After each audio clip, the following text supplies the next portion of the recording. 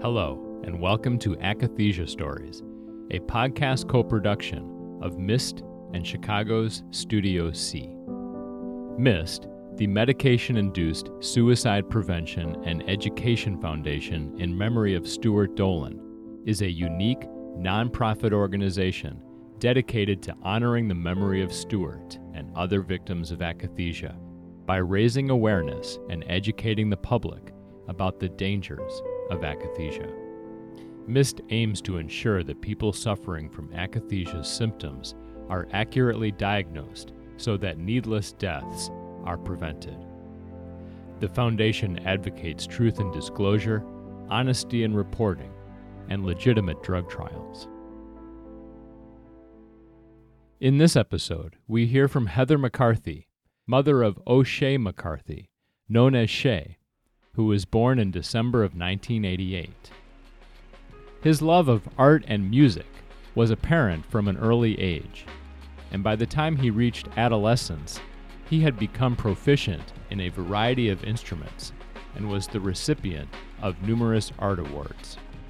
Shay excelled in his studies throughout his K-12 education, especially in his love of nature and science. Upon graduation from high school, he was admitted to Purdue University, where he was accepted in the Earth and Atmospheric Science program. Prior to undergoing corrective surgery for a deviated septum the summer before his sophomore year, Shay was prescribed an extremely large dose of the antibiotic Levaquin. After a 3-week course of this veritable atomic bomb of antibiotics, Shay's life would never be the same. Heather remembers that her son became a shadow of the intelligent, curious, beautiful young man he was, as he was suddenly struggling with anxiety, cardiac issues, insomnia, and a host of other adverse effects caused by Levaquin. Despite telling his treatment providers that he believed his condition was the result of an adverse effect of Levaquin, they chose a diagnosis of bipolar disorder and subsequently prescribed a host of psychotropic drugs that included Risperdal, Lamictal, and Ativan. I think these drugs are so insidious on how they affect your spirit and your mind and, in my belief, your soul, because it's such a slow walk. It's such a slow chipping away at who he was. And his anxiety was all the time. He was twitching a lot, and he had so much anxiety. And I think he just got tired, and how degrading it is to not be listened to and to not be believed. I mean, we have medical records that says, I'm afraid, he's telling his therapist, I'm afraid I'm going to crash my car. In hindsight, it's just this ridiculous, to me, belief that he was, he's getting the treatment, he's going to get better. Like, this is going to pass. This is a brilliant young man, this is going to pass. We'll have Heather and Shay's full story in a moment. We are grateful that you listen to our podcast and hope you'll share it with others to save lives and reduce avoidable suffering. Due to continued COVID challenges, MIST is again holding its annual fundraiser online and via mail. Please consider supporting the Akathisia Stories podcast series and other MIST programming by making a tax-deductible contribution at mist.co, that's MISSD.co. The MIST mission can also be supported at no additional cost when shopping online through Amazon Smile. Now open at 1707 Central Street in Evanston, Illinois, Studio C is a creative workspace available by the hour. Gather around our mid-size ping-pong table for your next client meeting, video conference, or table read. Record a podcast episode, teach your InDesign or drawing students, or convert the space for a book signing, video screening, photo shoot, or weekend trunk show. Just a few of the ways that you can get creative at Studio C. Visit studiocchicago.com for more information. Heather McCarthy is an attorney from Northwest Indiana who holds advanced degrees in public administration and English Lit. Prior to establishing a private law practice, she was an executive in the mental health industry. She served in the role of vice president at the Administrative Services Organization for Regional Mental Health Center, the facility that treated her son, O'Shea. After his death, Heather pursued an 8-year legal case alleging medical malpractice of the mental health treatment providers in the wrongful death of her son. She also testified, with numerous other victims, at the 2015 FDA hearings that resulted in additional black box warnings for the antibiotic Levaquin and the acknowledgement of a disability, fluoroquinolone-associated disability, of which symptoms include cardiac issues, insomnia, restlessness, and psychosis, some of which can be permanent. Heather also supports the efforts of MIST in creating awareness about akathisia, a condition that was fatal for Shea after receiving mental health treatment. In this episode, we'll hear 2 interviews that I conducted with Heather, the first of which we recorded in late 2019 following the MIST organization's silent auction in Chicago. At that time, Heather's lawsuit was in progress, and she was not permitted to make mention of it. Later, we'll hear an interview recorded just last month, following resolution of that litigation. In our 2019 interview, Heather started off by talking about the person her son was. He was extremely creative and very, very bright. He was very much an individual and extremely confident, not arrogant, but confident in the ability of his mind. He's just very, very determined. And I think it's a rare and a beautiful thing when you have someone who has the kind of intellectual capabilities and also the creative side. And to give you an example of that, as a young kid, he loved science. He was obsessed with science and the periodic table and chemicals and anything to do with science and nature. I think he had like every National Geographic book that they made, those little leather-bound books that tell you, everything about different, whether it was botany or just really, that type of stuff just fascinated him. But he also had such a talent for music and for art. I have so many pieces of art throughout my whole house, huge canvases that he did. He liked Basquiat, was one of his favorites, and you could see a lot of that. There's a lot of writing in his paintings, and Shea had a great sense of humor. After he passed away, we did an event to showcase all his music and his art, and all his friends came, and it was just really amazing to see it all in one room and to see the reactions of people looking at it, because it's just very clever, and it was just a real bittersweet moment that he couldn't see, because they were things that he never expected any praise, or he just did it because that's who he was. But I would say 90% of the hours of the day, it was music. I mean, you rarely saw Shea without his headphones on. He was always listening to something, and he was really obsessed with sound. I have some of his last emails where he writes out his theories of sound and music and the perfect sound from an orchestra hall to whatever context. They're just really beautiful, which is so amazing to me, because I know how much he was struggling at the end, and I think the only time that he was able to regain at the end a piece of himself was through either creating music or listening to it. So how would you describe the relationship that you had with him, and also the relationship that he had with his younger brother? Well, I mean, growing up, we were very close because it was just the three of us. And Shea was always very independent, and so was his brother.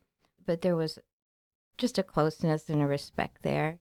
Both of my sons had a little quirkiness about them in a good way.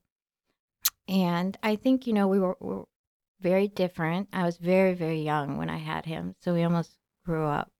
It's almost like a sibling type relationship. Yeah.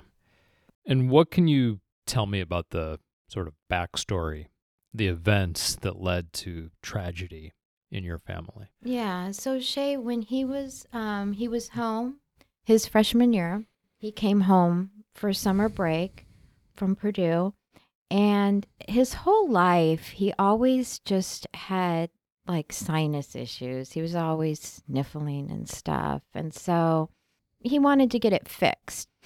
So we brought him up to the city, and he was, going to have the procedure done to just clear his nasal passage.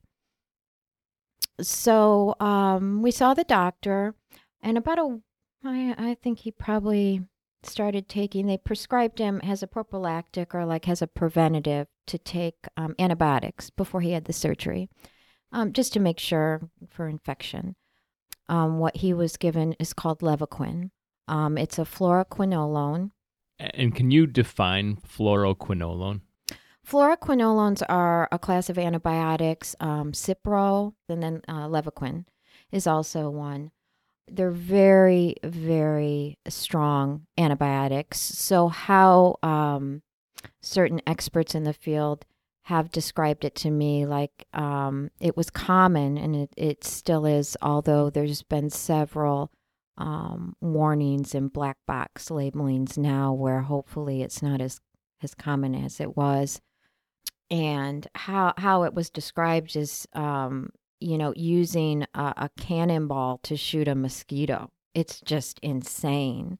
But they were very popular, and doctors were just giving them out. So what they gave Shay, it was 750 milligrams a day, and they actually gave him 2 21-day supply of it. So we know he took it about 20 days. I knew something was wrong initially when he took it, but I didn't know if it was fear because he never really had any health issues or surgeries, but he was just so out of it. He had been taking it for like a week when I took him for the surgery. We came up here to have it, and he was just really out of it. And when we left the office, he was not himself.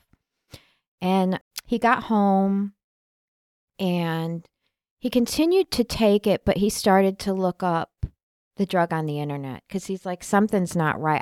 I feel really funny. And he told his best friend that he really thought that this drug was messing with his mind, like something is just not right. He went back to Purdue, and he started having like what he described as panic attacks, shortness of breath, rapid heartbeat. Now, my son was he knew what was wrong, and he researched it, and he connected it. He was online, and he thought, I really think this is a drug. The first semester, he's having these panic attacks, which was weird. I told him, go to the health center. And he's telling them all in all the records, Levaquin. By the spring semester, he's having a horrible insomnia and depression. So, he came home, and we talked to, I took him to the doctor. We went to one doctor who just wanted to prescribe like Xanax, like a benzodiazepine. We went to another doctor who we felt more comfortable with, suggested like an antidepressant like Zoloft. So he took that for a while. He just wanted to get better. And I came home that summer. By the next semester, he had just started isolating himself so bad. He went back to school, but he was just having really hard time to be in public, which was just so unlike him. He was just such a confident young man. And by Thanksgiving, he dropped out of school and came home, and he just would not leave his room. Now in hindsight, to look at this, it's so clear that he was correct. Unfortunately, we didn't pay, the attention we should have to that. At that point, I thought he was having mental health issues. That's what I thought. I wasn't attributing it to anything. I just wanted him to get better. And, at some point, I think as he worsened, it just got more and more difficult to be as perhaps emphatic as he was, but he was certainly telling them because they documented it. This culminated, I couldn't get him to leave his room. He was hearing voices, and he made music all the time, and he wouldn't go on the computer. He was scared. Like if he wouldn't go online, he wouldn't go on the computer, he would just sit in his room. He wouldn't leave, and he talked to no one anymore. And I mean, we were just at a loss as to what to do. You asked me earlier, what was our relationship like? This was just night and day from our lives before he started struggling with all these issues, because he didn't talk to me, he didn't talk to his brother. And there was a real just sense of frustration. I mean, we tried counseling, setting boundaries. We would see a family therapist. It was just nothing was helping to pull him out of it. And he was getting more and more isolated. And I made the fatal decision, which I will regret till the day I die, to do a commitment. He was committed for just a hold. It was a 2-day hold, just so they can, examine him. So he went. He was at a mental health center. They wanted to start him on some medications, and he didn't want to take any medications. It's kind of like thinking, at the time that it was some consequence of some mental health, but in fact, it was the sanest thing in the world. He believed he had been poisoned by a medication, so why would he want to take more? And even when he was admitted for this 2-day hold, they had suggested medications, but he didn't want to do it. But he said that he would. I went and picked him up, and the doctor had talked to him, and they wanted to start him on a mood stabilizer. And he agreed when we left that he would try it, but at home. So he came back home, and they started him on a medication called lamotrigine or Lamictal. And they steadily increased that dose, and his anxiety increased horrifically. He was getting really anxious. When he left after the 2-day hold, the doctor had decided that he had bipolar disorder. And you have to understand that during this time frame, around 2011, bipolar was very, very popular in this country. There was so many cases of bipolar. It was just off the charts. So that's what they thought, was the issue. Again, in these records, it's still showing. He's telling them about the Levaquin. It's still in there. So by August, his anxiety is really high. And I was at work, and my parents brought him back to the emergency room in the mental health center because he was just scared. He said he was having such horrific anxiety. Now, it's interesting because on the package insert for Lamictal, it says, if you have anxiety, report that to your doctor immediately, increase in anxiety. That's exactly what he did. He went in, they talked to him. The intake person said they would call the doctor to see about maybe decreasing the Lamictal and get back to him, and he could go home. So they brought him back home. I got home that evening and talked to him, and he didn't look good, and he was just having a lot of trouble sleeping. The next day, he started hallucinating, and he wanted to be checked in. He was very frightened. He saw bugs flying. He saw just grotesque things coming at him. He saw my father saying things to him that he wasn't saying, and he was frightened. He's like, I think, it's making me like, I'm so anxious, and I think this person's cussing at me and screaming at me, and it was all these strange hallucinations. So we went back the next day, and he ended up checking himself in, and he stayed, I believe that visit was 5 or 6 days. I think it was 6 days in August. And rather than, like I said, in hindsight, it seems so clear. But at the time, we just really, and my warning to everyone is, be careful who you trust. You want to trust doctors, but, do your due diligence. Instead of taking him off that original drug that had intensified his anxiety. He was worse than he had ever been. They kept him on that and added 2 more drugs. So they add a benzodiazepine, which is Ativan, and risperidol. Risperidol is, I believe it's popular for, it's an antipsychotic. And people have had a lot of problems with risperidol. So he's taking that. And, at the end of the 5 days, he came home. I took him. I planned a trip for us. We were going to go to Palm Springs, just me and him. And he was actually, he was like, I think I'm better. That was so frightening. Like, it actually, for a brief window there, he was doing better. Like, he was coming out of it. So we thought, well, maybe this is working, maybe. And he had a private counselor, and this mental health center had requested, because they said they had a team approach. So if he could see one of their therapists, so he agreed to do that. And he was there was nothing he wanted more than to get back to who he was.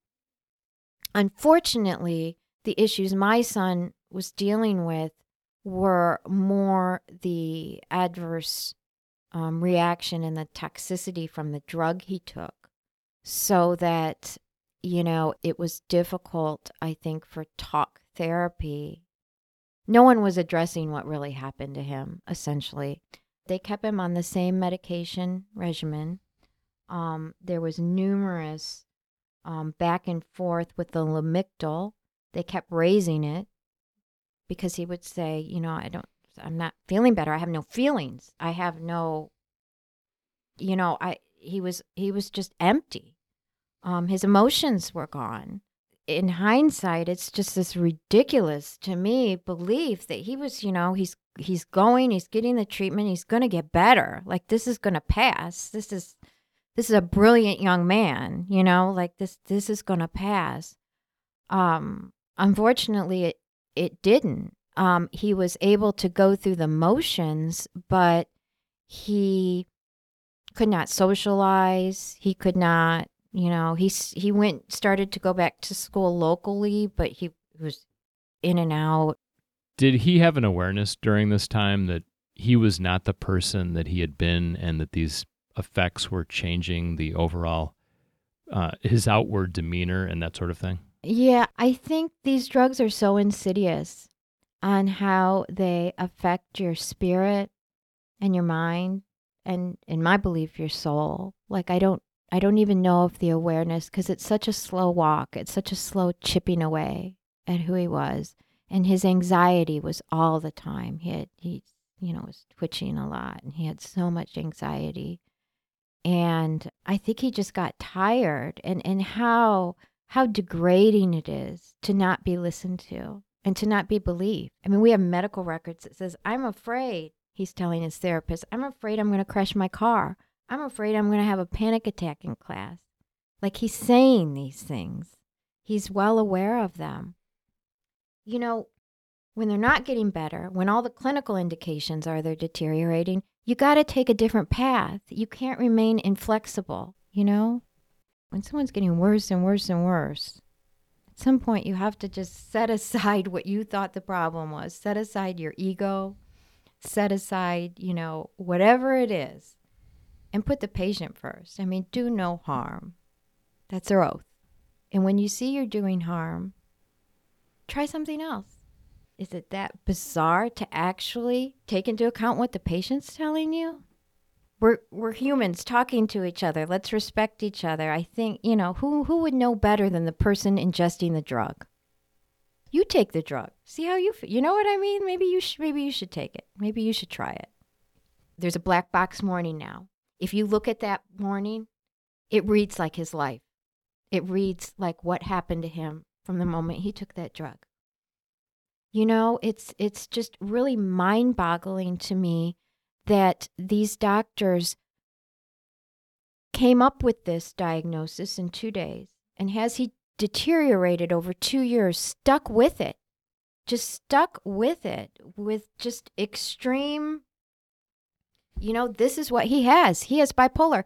He didn't have any of the symptoms of bipolar. He didn't have any mania. He wouldn't leave his room. I mean, mania in that sense, for him to have energy or to be doing something would have been welcomed.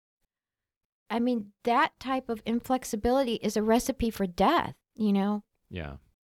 In the end, he would still sometimes make his music, and that was the only time where you could look at him and see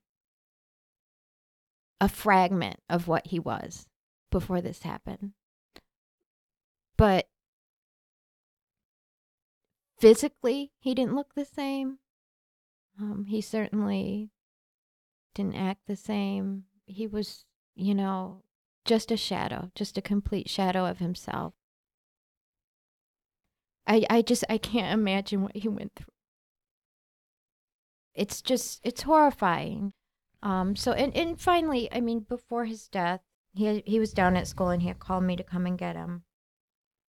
And so I called his brother and we got him and we brought him back home. And I had been calling around to different doctors and different providers in the city so someone else could see him. But maybe something, you know, I was getting to the point because I was a product of this kind of paradigm or belief system too. I worked in mental health. I thought all these medications help people. How could they hurt people? That's not, you know, what is happening here?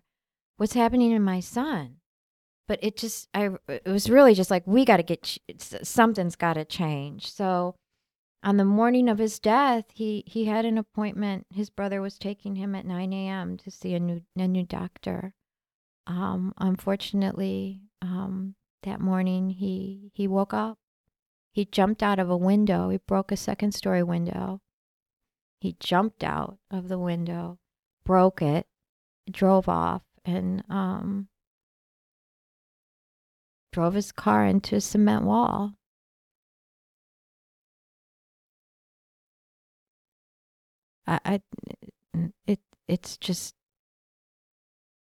It's unfathomable that this could happen. How I think about his death is there was just this complete, deliberate indifference to his safety, to his well-being, to his right to live his life. Nobody really cared. And I think that is the hardest part to deal with. Because this didn't have to happen. He could be with us today. Yeah. So some of the symptoms or some of the reactions that you mentioned that he was experiencing at the end are familiar symptoms to people who know of the condition akathisia. Most definitely. And you're connected to the MIST organization, which, you know, is committed to raising awareness of akathisia. Mm-hmm. So you consider your son to have been suffering from that. Mm-hmm. When did you come to know of that term, akathisia? And once you learned of it, were you persuaded from that point on that that's what he was indeed? Yeah. After he passed away, it was a fog, but I knew something was wrong. And I knew we had talked. I knew his will. I knew things were bad. I knew he was suffering, as he had been for quite a while. But I knew his will to push forward. And I think part of that just came from, you know, who he was before, such a high level of confidence and such a respect and a value for his mind more than anything else. And, you know, after he passed away, it was just a slow process of going through I went and got all of his medical records. And then I talked to all his friends about stuff he was telling them. You know, his best friend's like, you know, he thought it was the Levaquin all along. And I was like, yeah. And, you know, I talked to experts, you know, people who were out there who were kind enough to speak with me and meet with me and go over the records and get their impressions. And it was like this floodgate because these people I'm talking to, they have no reason to agree or disagree with me or him. But they were like, he's right. This is right. This was it. Read this book. Read this book. Go read all this stuff. And I'm reading it. And I'm like, my God, why didn't I do this before? Like there was this trust. And that's my warning to people, this trust in the medical profession that they're infallible. And that's certainly not the case. And I don't expect them to be, but I expect them to listen to me. I expect them to listen to my family and my kids. Shay's signs of this nervousness, because akathisia can be so esoteric to people. Like, what does that mean? And sometimes you can't even see it on the outside because it's all in your head. That nervousness is in your head. So someone could be suffering tremendously, and you might not even be able to tell on the outside of what they're going through internally. That is why it's so important to listen to people. And when people feel this way or have a reaction to a drug and they tell someone that they're feeling this way, it's so important to listen, because you know about myths. What brings us all together? All of our loved ones are dead. They're gone. You know, we don't get a lot of stories about people who have akathisia and they're sitting here with us. We don't get that because no one listened to them. They're gone, you know? And I think what Wendy Dolan is doing is just incredible. I'm so very thankful to her because people need to listen. It sounds so simple. You know, it's such a simple thing. Why would someone make this up? You know, and the people I talk to, they tried, you know, their family members tried. You know, there's just no credence given to the patient, you know, and heaven forbid that a medication could be doing this.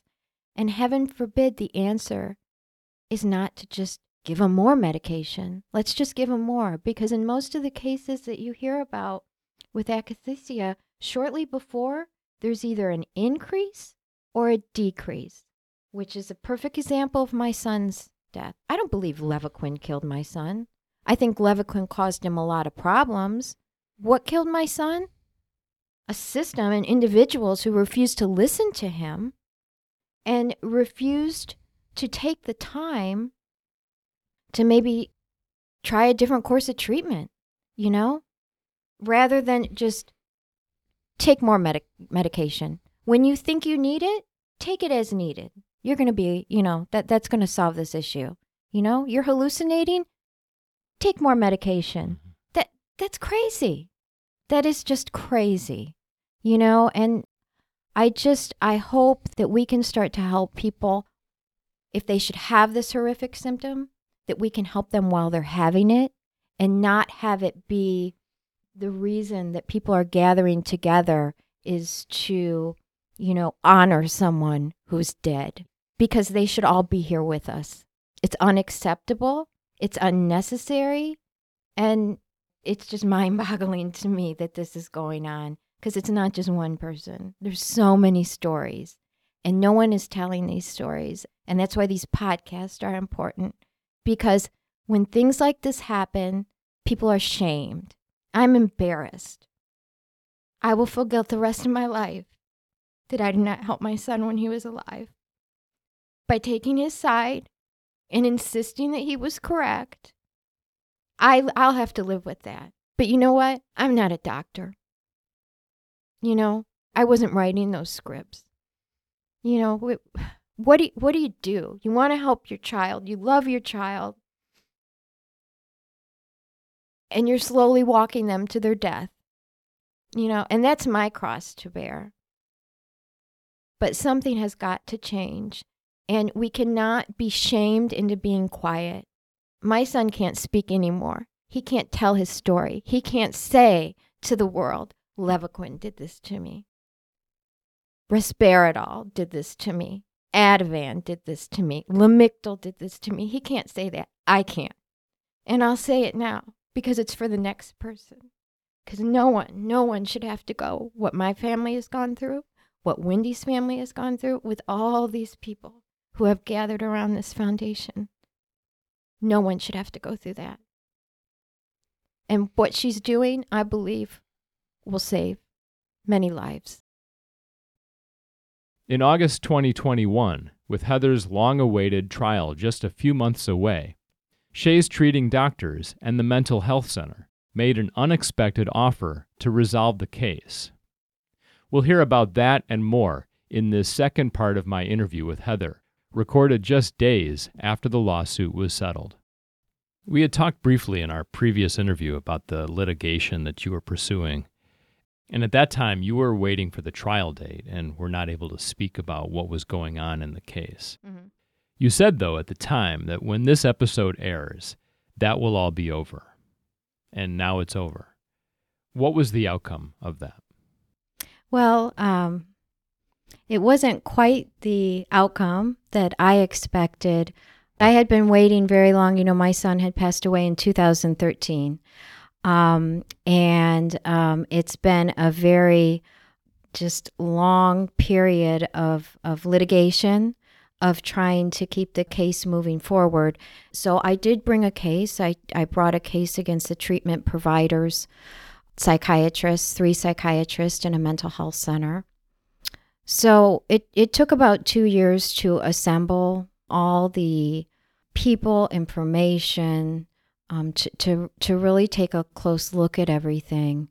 And, you know, essentially, it became very apparent right at the onset, after a lot of the medical records and items were reviewed, that everything that my son had thought was happening to him was in fact correct. This was a young man who very much wanted to live his life. This was not someone who did not want to live. And I think that's why he, you know, carried on with this treatment for so long. And we kept telling him, just tell your doctors everything. Well, in fact, you know, he did. So, you know, the legal process is very slow. And unfortunately, I'm from the state of Indiana.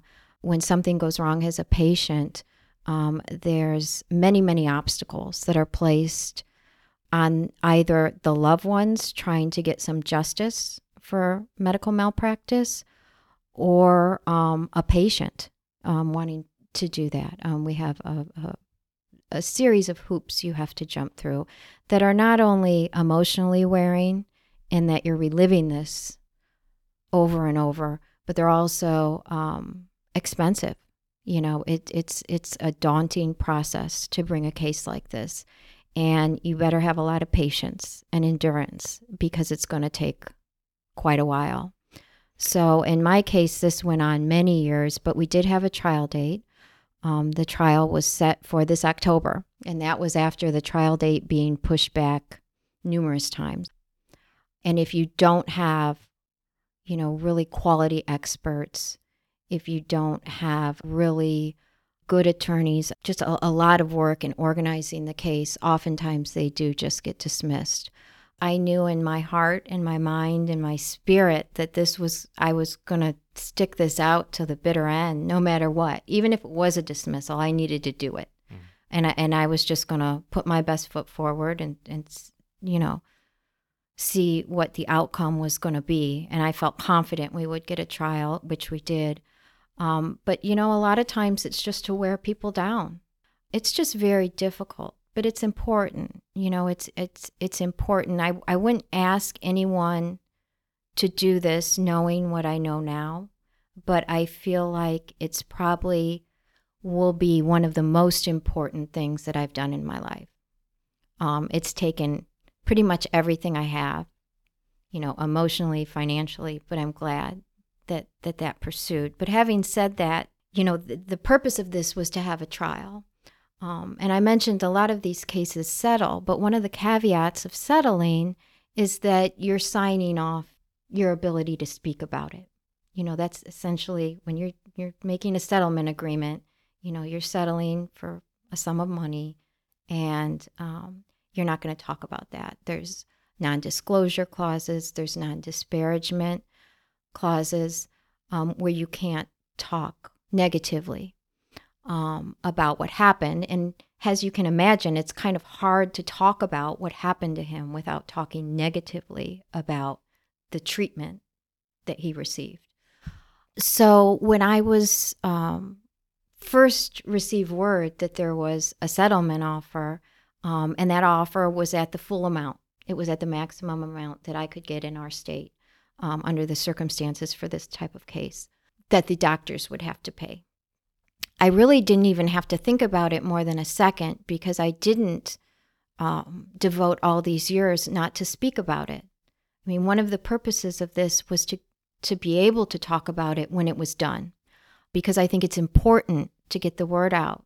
It didn't take me long to say that's not even, I'm not even contemplating that. We're not having a settlement. You know, that's not even in the picture at all. A couple weeks later, I'm sure my counsel let them know why that wasn't something that would be agreeable, that we would just go forward with a trial. But then there was another offer, which I never would have expected and don't quite understand, but another offer that in fact they were willing to not only settle the case, but to remove all that language from any release that you would have to sign off on. So in other words, not only were they offering the maximum amount that they would have to pay if the case prevailed at trial, if we won in front of a jury, but also that there would be no clause in there that essentially would make it so I could never speak about it, which I didn't know quite how to handle, because as you can imagine, this has been going on for years and years. You know, he passed away in 2013. But upon thinking about it, I can only speak for myself, but I believe in the court of public opinion, when someone offers you the maximum amount that they would be exposed to have to give you from a jury if you won your case in court, I think that speaks volumes about not only the quality of the treatment, but the cause of his death. So in thinking about that and being able to finally have that release, my purpose in this was to get the word out, and I wanted to validate it first with this case. And I think that's been achieved. And, you know, for me, the importance of the lawsuit was to get the word out. You know, my son had 3 doctors who treated him: Dr. Siegel, Dr. Dombransky, Dr. Kern, at a local, you know, mental health center in our community, regional mental health. You know, we have a prescribing crisis. I mean, if I could show you the graphics that we were going to use at trial for the number of pills that my son was prescribed, it's jaw-dropping. You know, I thought my ending would end with a trial, and that wasn't quite the case. I don't think I have an ending, because now I've gotten to the point where I've wanted to be at, which is where I could talk about it.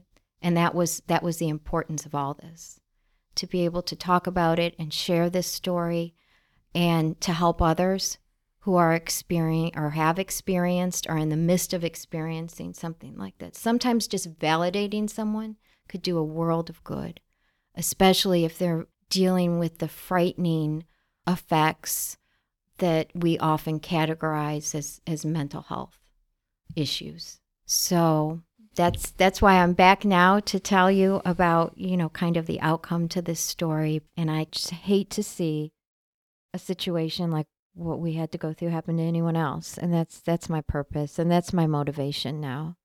My son's life had meaning. You know, everyone's life has meaning and purpose and should be honored. This was a life. This was someone's life that was unnecessarily taken. Now, the fight is over. Now, being an advocate comes with its own kind of fighting. People might not like what I say. They might not agree with me. But the purpose now has to truly shift, to take everything that's been done to address what he went through and to honor him, and to rechannel that to actually help other people so they don't have to experience what he did. And I know that's difficult, and I know that's hard for people who've gone through this, but we've met an amazing army of the people you've talked to. I mean, that takes a lot of courage and bravery. And I hope that maybe if we do a recap 5 years from now, you know, people say even if they just touch one life, it makes what they did meaningful. I hope I can say I touched a whole lot more than one. That in his honor, And through his experience, others don't have to have the outcome my family did. Heather writes, Shay was a son, a brother, a grandson, and a friend to many. A scholarship fund was set up in his name for local students pursuing the arts and sciences so that his gifted talents could be an opportunity for others. Shay would be 33 years old this year. If you'd like to find out more and get the best information about this important topic of akathisia, the MIST website is a great place to start. If you go to our website, the section that says What is Akathisia, you will see the 2 MIST videos, as well as we have an educational PDF that you can print off. We also are on Facebook and Twitter.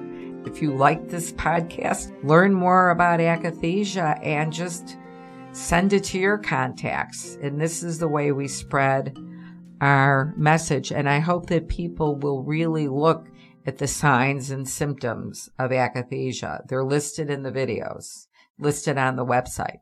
That's MIST founder Wendy Dolan. You've been listening to the Akathisia Stories podcast.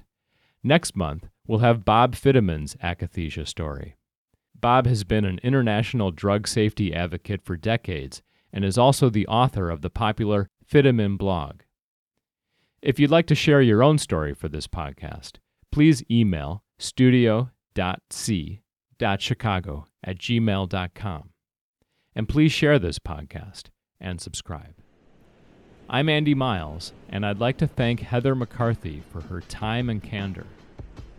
We'll end the episode with a song from Shay McCarthy called Beautiful Mystery, which you can find on the Akathisia Stories webpage at studiocchicago.com/akathisia-stories. There, you'll also find a link to a pair of podcast extras, parts of my interview with Heather that were not included in this episode. Thank you for listening.